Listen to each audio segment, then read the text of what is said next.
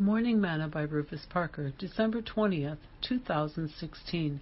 And he lodged there that same night, and took of that which came to his hand a present for Esau his brother, 200 she-goats, and 20 he-goats, 200 ewes, and 20 rams, 30 milch camels, with their colts, 40 kine, and 10 bulls, 20 she-asses, and 10 foals. And he delivered them into the hand of his servants, and every drove by themselves, and said unto his servants, Pass over before me, and put a space betwixt the drove and drove. And he commanded the foremost, saying, When Esau my brother meeteth thee, and asketh thee, saying, Whose art thou, and whither goest thou, and whose are these before thee? Then thou shalt say, They be thy servant Jacob's. It is a present sent unto my lord Esau. And behold, also he is behind us. Genesis 32, verses 13 through 18. Today's morsel. For the past few weeks, I've been seeing the mailman drop boxes at my door. I know I haven't ordered anything, and so I'm assuming that my dear children are starting to send gifts for Christmas to their loving dad, Grandpa, Papa, and Poppy. James tells us that every good gift and every perfect gift is from above and comes down from the Father of lights.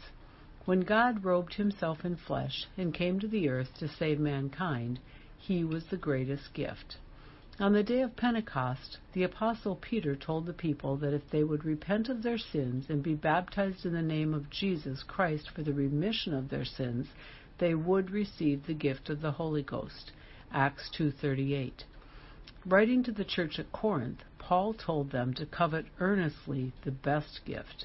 That gift was love, because God is love. 1 John 4, verse 8. The best gift is love, yet the greatest gift is the Holy Ghost. When we allow God's love to reign within us, and we show forth that love to others, we are displaying the best gift. When we allow the Holy Ghost to lead and guide us, we are displaying the greatest gift. You can't put a price tag on the gifts from God. No amount of money can buy them.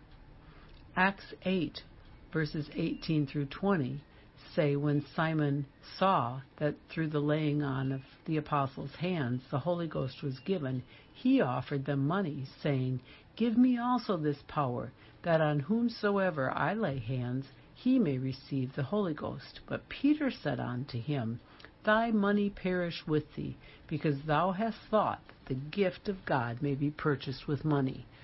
You can't purchase anything from God. It's already paid for. His gifts are free, and they are the best, and they are the greatest. How many of them do you want today? Jesus said, You have not, because you ask not.